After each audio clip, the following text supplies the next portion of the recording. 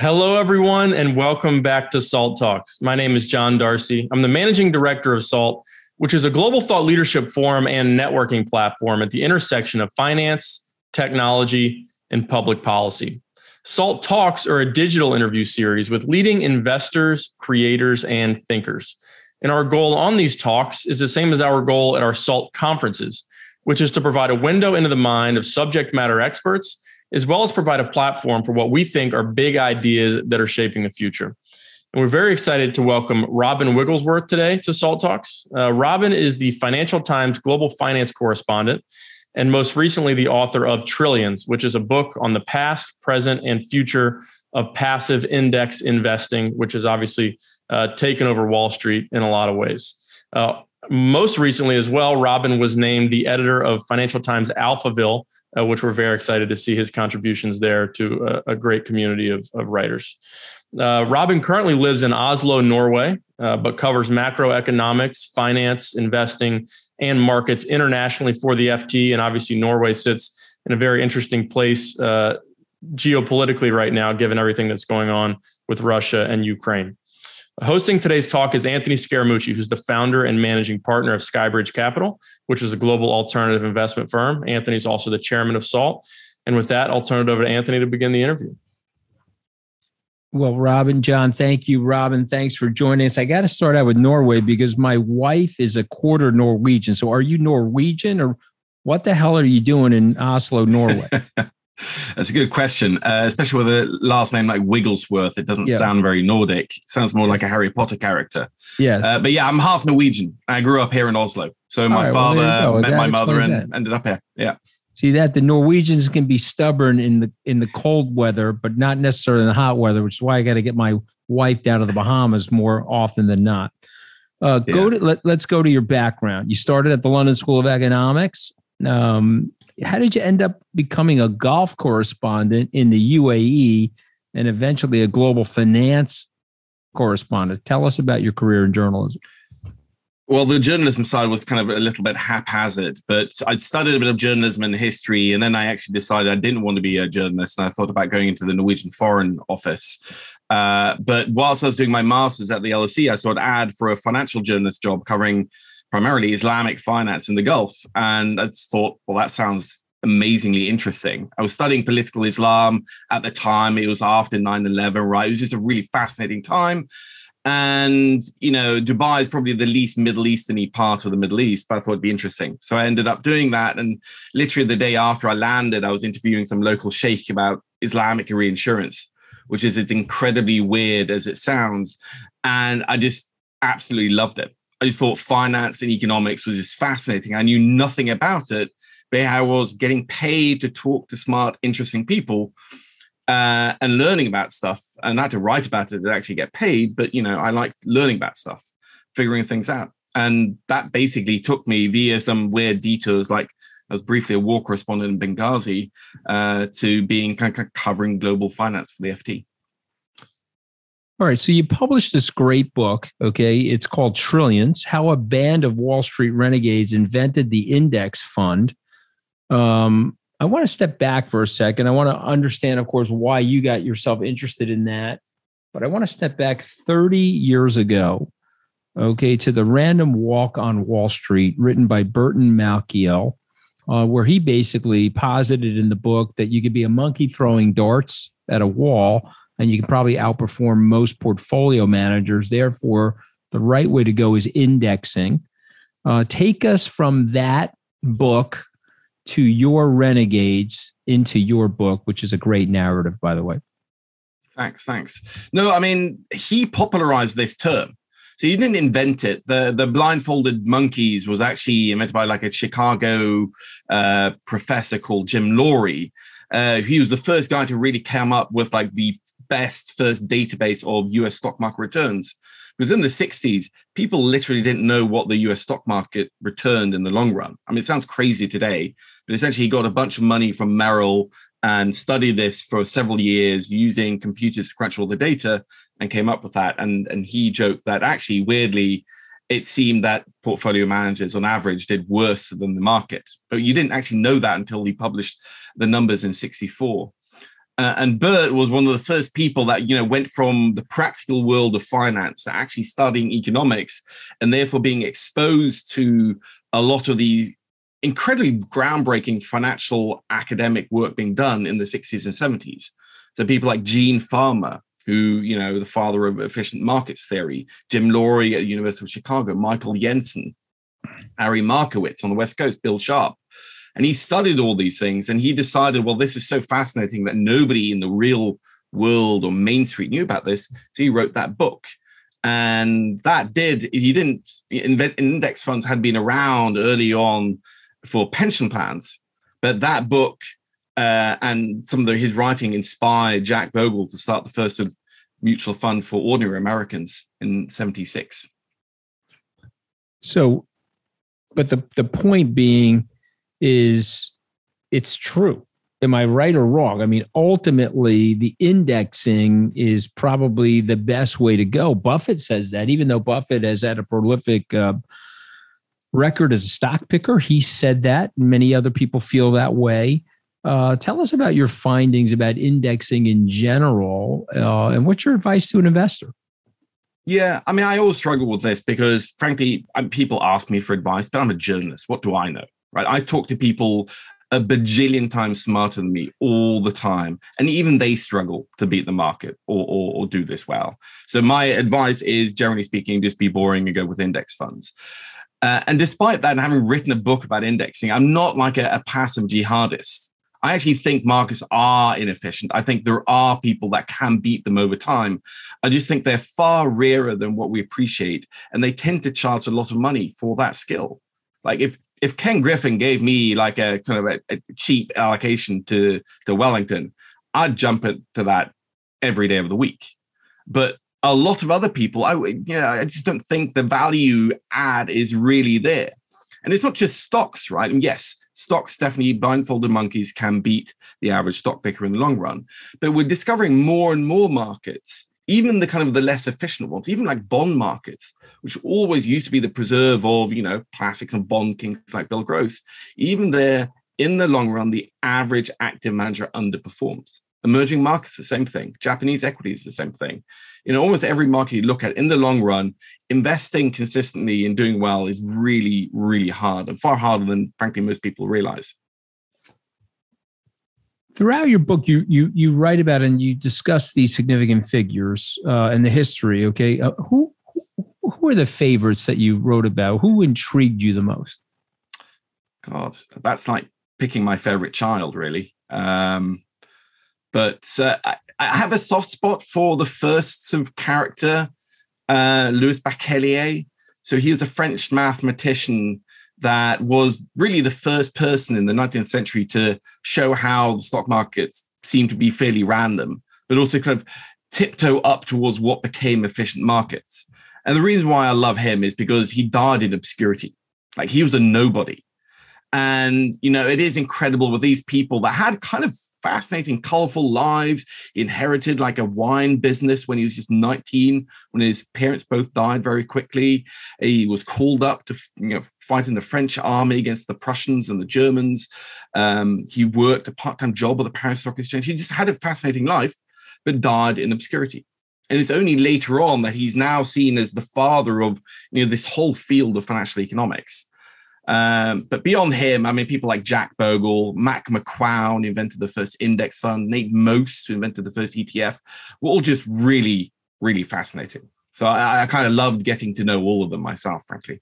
Well, one of the things I took away from your book is the enormous impact the introduction or adding a company to the index has on the company and its stock market performance. Tell us about that, Robert. Well, the best example of this, with some big caveats, is obviously Tesla. That, when Tesla finally started actually making some money and became eligible for the S&P 500 index, the share price started rising on expectation it would be included. And when it was included, it was announced it would be included, the stock price took another leap. So, if you were long Tesla going into 2020 and stuck to it, you would have made out like a bandit. In reality, the index inclusion effect it's a little bit more complicated. a lot of that effect is just because people think it has an effect, and ergo it therefore has one. It's what Soros called the reflexivity of markets. That if enough retail traders that love Tesla want another excuse to go long Tesla stock, and this is as good a reason as anything, it's better than like mining nickel on Mars. So yeah, you go long, even longer Tesla stock on the index inclusion theory. In reality, various studies have shown that index inclusion has a huge effect or a small effect. But there are definitely hedge funds that take advantage of this, and unambiguously, and where I kind of differ from a lot of indexing fans, is that I think it's foolish to deny that indexing isn't having an impact on markets. When it's that big, the footprint has to be significant. I just don't think it's necessarily a bad thing, as some people in finance think. I was also struck by the growth of this industry. I mean, my God! I mean, it's blossomed into it's a $30 trillion industry. Low cost indexing is used by everybody. Retirement funds, endowments, pensioners. Is there any stop to this? I mean, what would derail indexing, if anything? Yes, and this is why I think, why I wanted to write a book about it, because I think people still don't quite realize like how far this runaway train is, I think, inevitably going to go. I mean, when I started researching for the book in 2018, and we'd crossed 10 trillion in the public mutual fund and ETF universe, 10 trillion. By 2019, when I started researching, we were around 13, 14 trillion. By the time I'd written it, it was like 15, 16 trillion. By the time the edits were done, it was 17 trillion. I think by the time the book came out in 2021, it was, close to 18, 19 trillion. And now probably we've crossed 20 trillion. And that's just, like you said, that's just the public side. We know a lot of people do this in-house. And I just don't see anything changing this.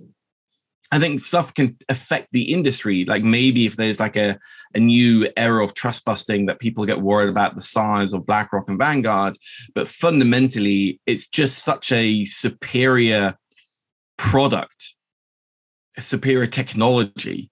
That's kind of what the index fund really is. It's like the first disruptive fintech I just can't see it slowing down. Though it is going to evolve even as it keeps growing. And that, I think, is going to be interesting because there's going to be good ways it evolves and bad ways it's going to evolve. So give us one good way that it evolves and give us one bad way. Well, fundamentally, the asset management industry has felt under the cosh for a long time. The average profit margins in that industry are incredible. It's a very profitable industry. I mean, this sounds like sour grapes from a journalist, right? We haven't had something called a profit margin for 30 years. But, the average US listed asset manager has profit margins greater than Google's. So I think there's a lot of profit that can come out of the industry and should come out of the industry and will come out of the industry. And that is to the direct benefit of investors around the world. And the fact is that even if you don't invest in index funds for whatever reason, you have benefited from it in the form of lower costs. The cost of investing around the world has pretty much never been lower. It's never been more democratized than it is today. And a large part of that is index funds. So I think that is going to be interesting. I think it's just going to get cheaper and cheaper. And essentially the price of beta, pure market exposure to like global bonds, global stocks, is going to go to zero and stay there. And that is a huge societal boom. All right, so I want to ask you one last question. I want to turn it over to John Darcy. In the past, you have been somewhat critical of cryptocurrencies, Bitcoin, the Bitcoin movement. What are your opinions now? Has anything changed in the ensuing years, or are you still a bear on the cryptocurrency markets and the blockchain? It's a good question because I do revisit this all the time. And fundamentally for me, the litmus test has been when I see real life, actual, honest to God applications and companies doing something that does other than service the existing crypto ecosystem.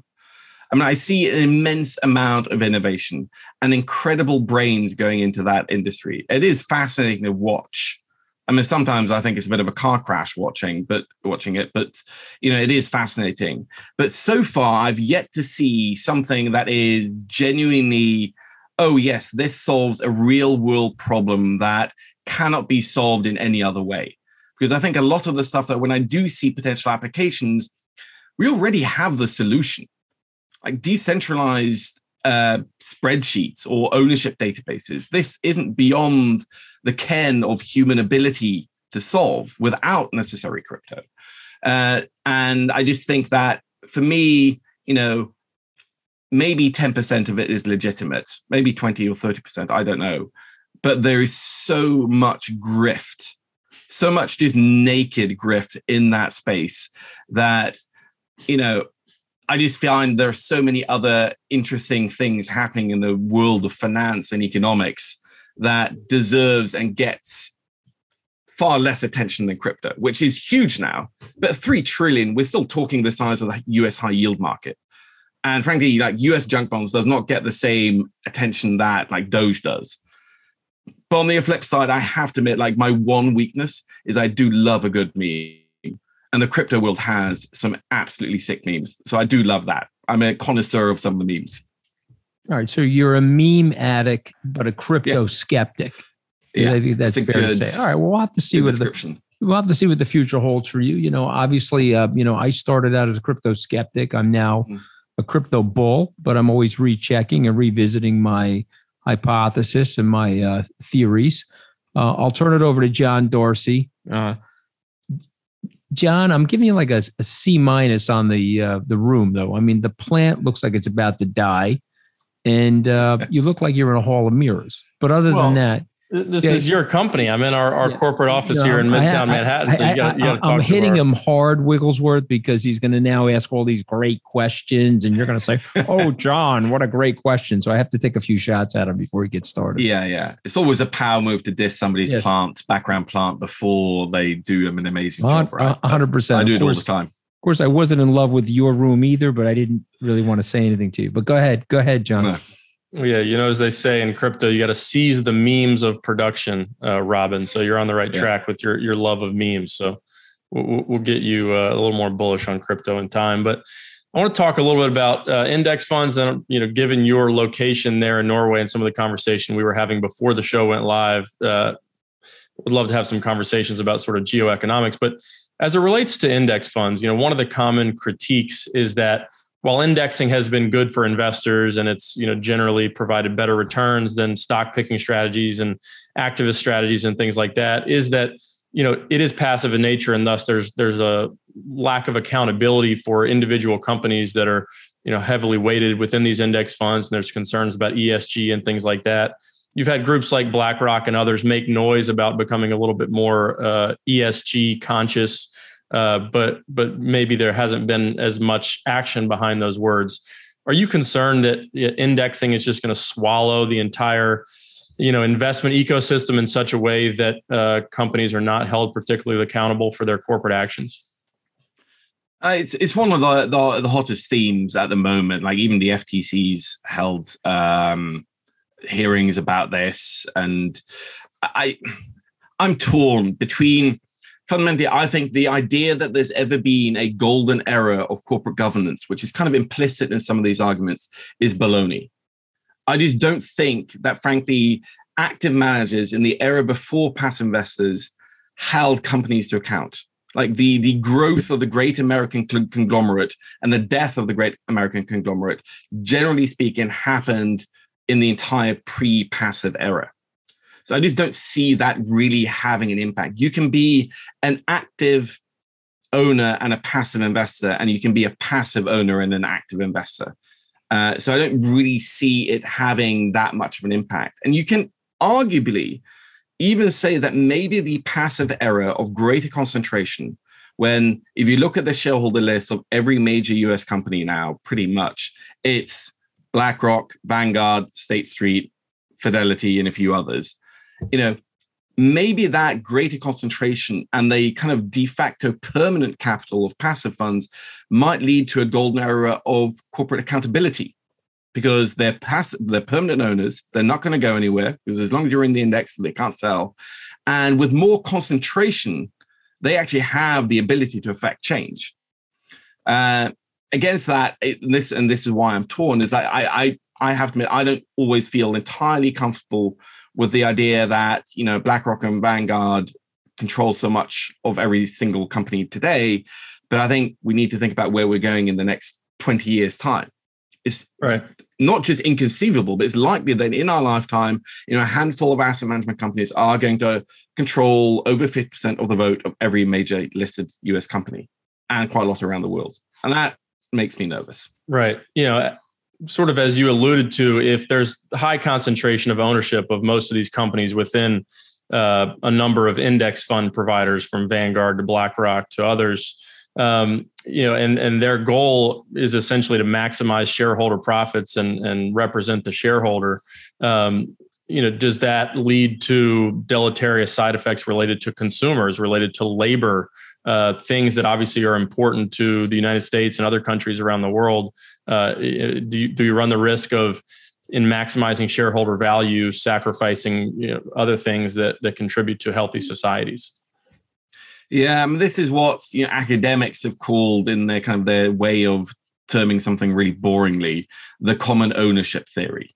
The idea that if essentially, let's say if you're Bank A, and if you're the CEO of Bank A, and that every other bank that you compete with is also owned by exactly the same shareholders in exactly the same proportion, will it have a chilling effect on your zeal to compete?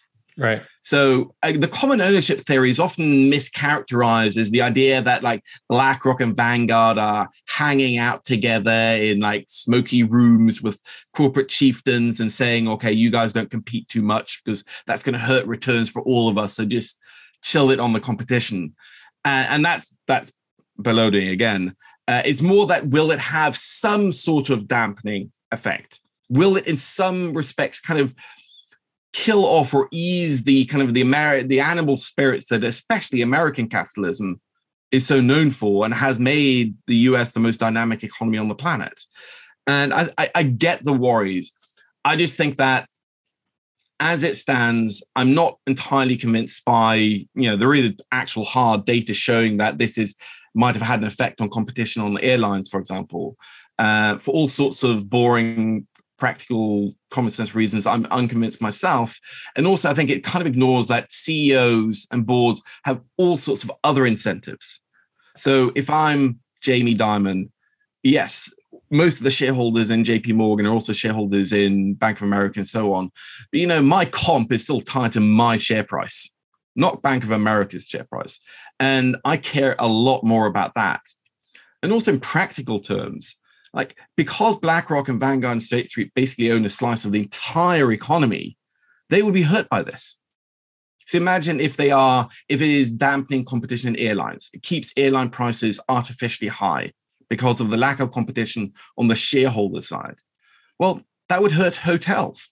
It would hurt retail. It would hurt a lot of other companies and areas. So I think I'm skeptical that it is a huge thing. I think that even if it is anything, there are offsetting factors. But still, it's definitely one of those things that I think the FTC's already got the bit between the teeth. The European Commission is definitely looking at it. So it's a theme that is not going to go away. It's just going to grow in the coming few years, really. Right. So switching gears a little bit, you're sitting today in Oslo, Norway. It shares over 100 miles of border with Russia. I'm not going to ask you to comment as a military strategist or a geopolitical commentator per se, but more from a finance and economics perspective of, we're obviously seeing a lot of distortions in the global economy as a result of sort of the walling off of Russia from everything.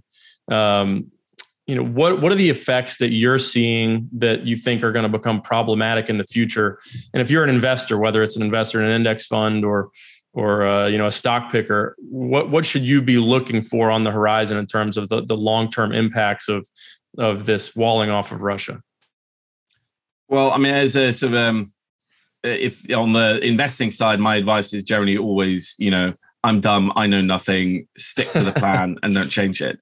Right. On the financial aspects, I think this is fascinating and frankly still hasn't really sunk in. In the short term, as is deal with like the commodity side, like Russia is not a systemically important country from a financial perspective, though it can have second or third round effects that are dangerous that we don't know about. I don't think there's going to be another LTCM if Russia defaults or anything like that, but like there's stuff to watch there. But Russia is systemically important to the commodities markets.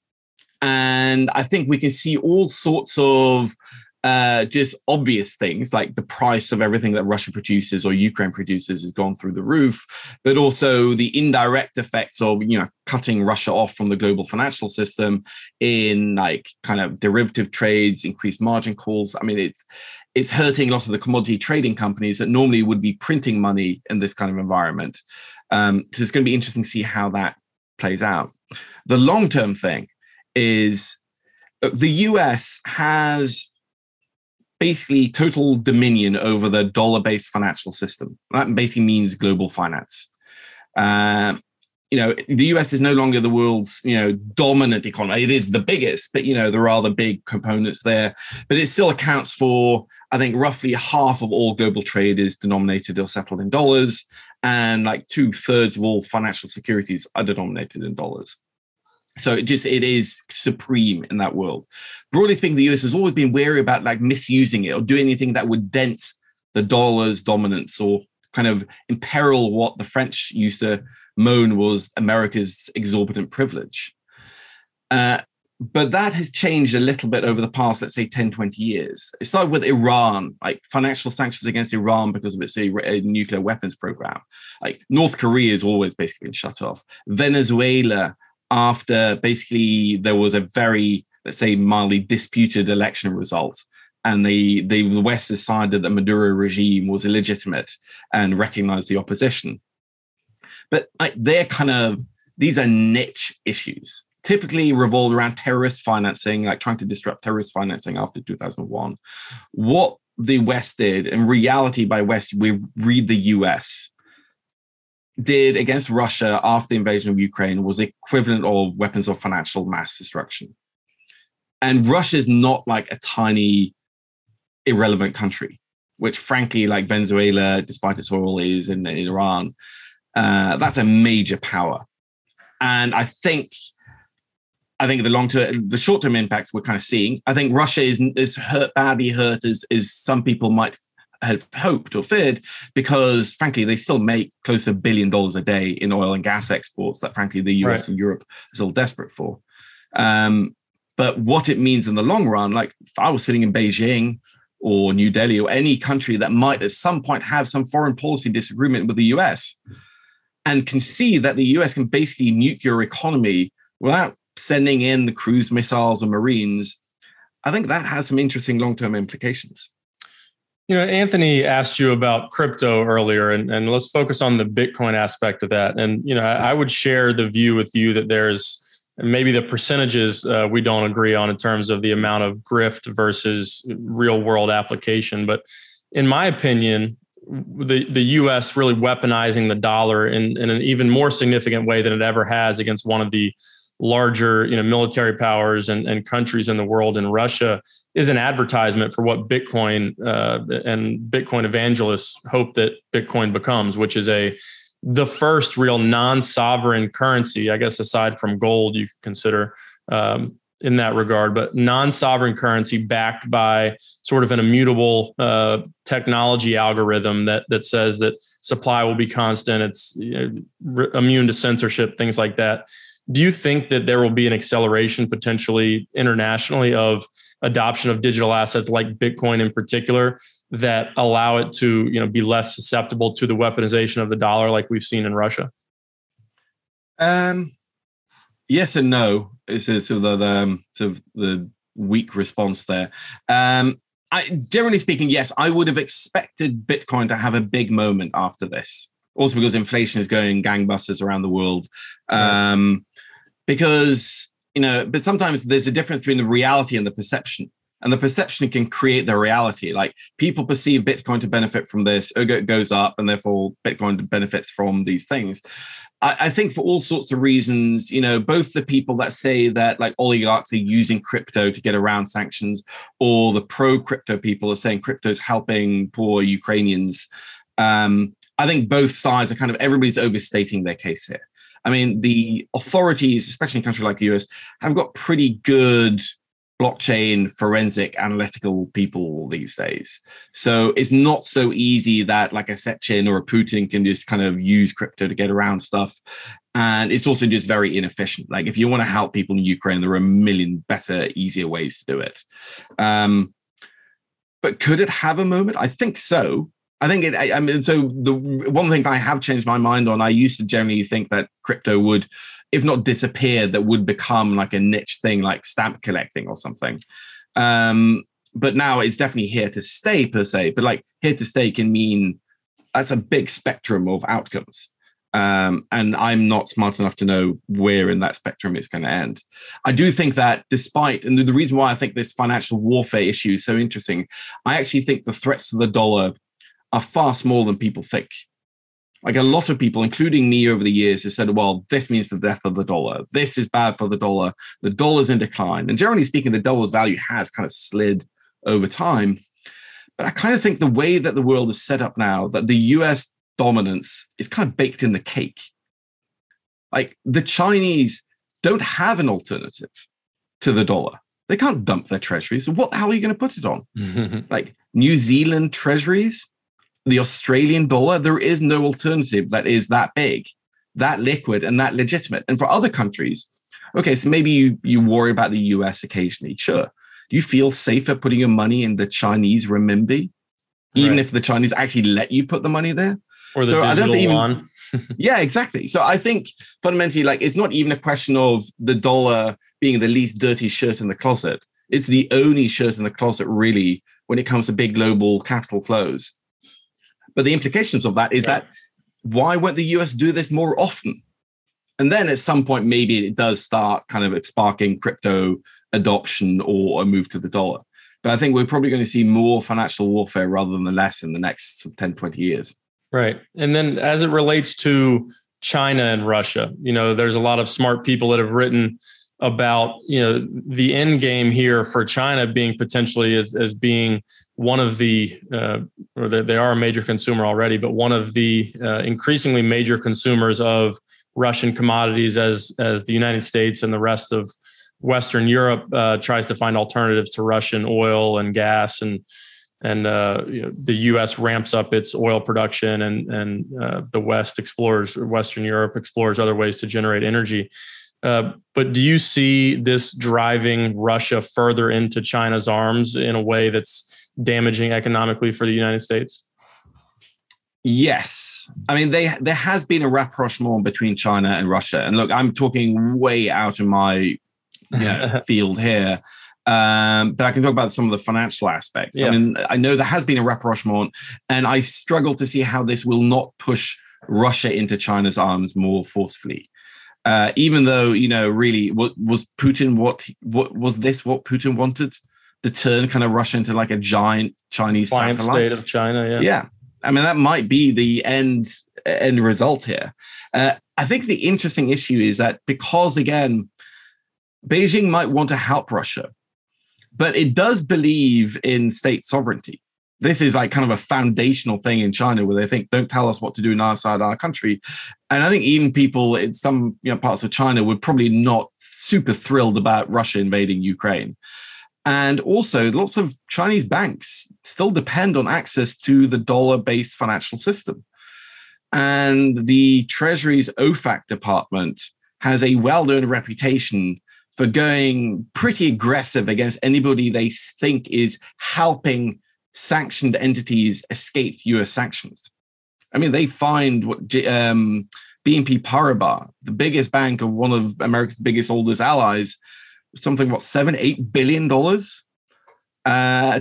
scare it, basically. So I think quite a lot of Chinese entities will be wary of falling over themselves helping Russian entities get around sanctions. There will be workarounds. And, China still wants to consume a lot of the stuff that Russia produces. So they'll be closer together, but it'll be interesting to see the dance around how this happens. Like, will more stuff get denominated in renminbi or rubles and so on? Right. And, you've spent time covering the Gulf. Anthony and I spend time in the Gulf, for business and commercial reasons, and have friends in the region. And there's been, obviously a big shift in terms of the United States' relationship with various Gulf countries in the transition between the Trump administration and the Biden administration. They're answering Putin's phone calls and not answering Biden's phone calls. What impact do you think all of this is going to have on the United States' relationship in the Gulf, if that's something you still pay close attention to? I do a little bit. It's not going to be great, but I think this has been something that's been kind of heading this way for a long time.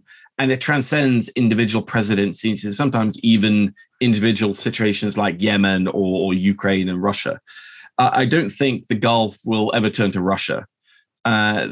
The Gulf, they're pretty good at picking winners. And I don't think, in Russia, what an economy the size, like half the size of Texas is, it's got a big military, it's got nuclear weapons.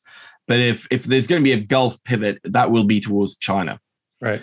And frankly, for all sorts of geopolitical reasons, that makes more sense to me, really. But, there are close commercial and financial and diplomatic links between America and large parts of the Gulf. So I don't think that's going to happen quickly or immediately. It's like, bickering friends. Occasionally you have the huffy, don't pick up their phone. But broadly speaking, I think, you have enough common interests that you can agree to disagree on some areas and agree on others. Right. But I think the pivot towards China, that could happen. I think that will be interesting to watch. So it's like you have a disagreement with your girlfriend, you buy her flowers. In this case, we're allowing them to buy Patriot missiles. Same type of thing. Exactly. At some point, they'll maybe let them have some nuclear plants or something like that. The UAE has been desperate for nuclear technology for ages. And, there are ways they can kiss and make up. Part of this is that the war in Yemen is so incredibly brutal and nasty that for any US administration to ignore that is just very difficult.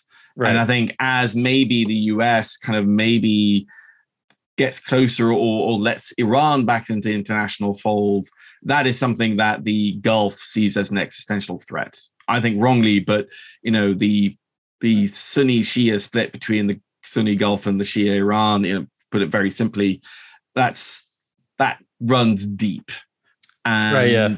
You can kind of see Iran as kind of historically a more natural ally of the US than the Gulf in many respects. Yeah, I mean, that's been one of the fascinating things here is just how we've treated our relationships with companies or countries that we've been treating as pariahs, over the last decade or so, including Venezuela, where we were discussing potential regime change, and now we're asking them to help us with our oil situation. So, and the same applies to Iran. Obviously, a complex situation with more moving parts. But well, Robin, it's been a pleasure talking to you. I'm going to let Anthony jump in with a final word before we let you go. Well, listen, you wrote a brilliant book. We are thrilled to have you on Salt Talks. And maybe I'll come and visit you in Oslo at some point. Okay, you'll show me around. You'll take me some good restaurants. Yeah, I know there's a few good restaurants. Just come in the summer because the winters are grim. It's like a dark Chicago, basically, without the good pizza. So come in the summer. Are you talking about your hometown? Okay, come on, man. I'm honest. All right. Well, it's a good place to live, but bad pizza. Very bad pizza. Well, listen, you wrote a great book, and we're very happy to have you on Salt Talks. Thanks again, Rob. No, thanks, Anthony. And thanks, John. I love being on it. Thank you again, Robin. And thank you, everybody, for tuning in to today's Salt Talk with Robin Wigglesworth, not a Harry Potter character, now the editor of Financial Times Alphaville, the great blog. So definitely look forward to seeing what Robin does with that great section of the Financial Times. Just a reminder, if you miss any part of this Salt Talk or any of our previous Salt Talks, You can access them on our website at salt.org/talks or on our YouTube channel, which is called SaltTube. We're also on social media. Twitter is where we're most active at SALT Conference, but we're also on LinkedIn, Instagram, and Facebook as well. And please spread the word about these SALT Talks. We love growing our community. But on behalf of Anthony and the entire SALT team, this is John Darcy signing off from SALT Talks for today. We hope to see you back here again soon.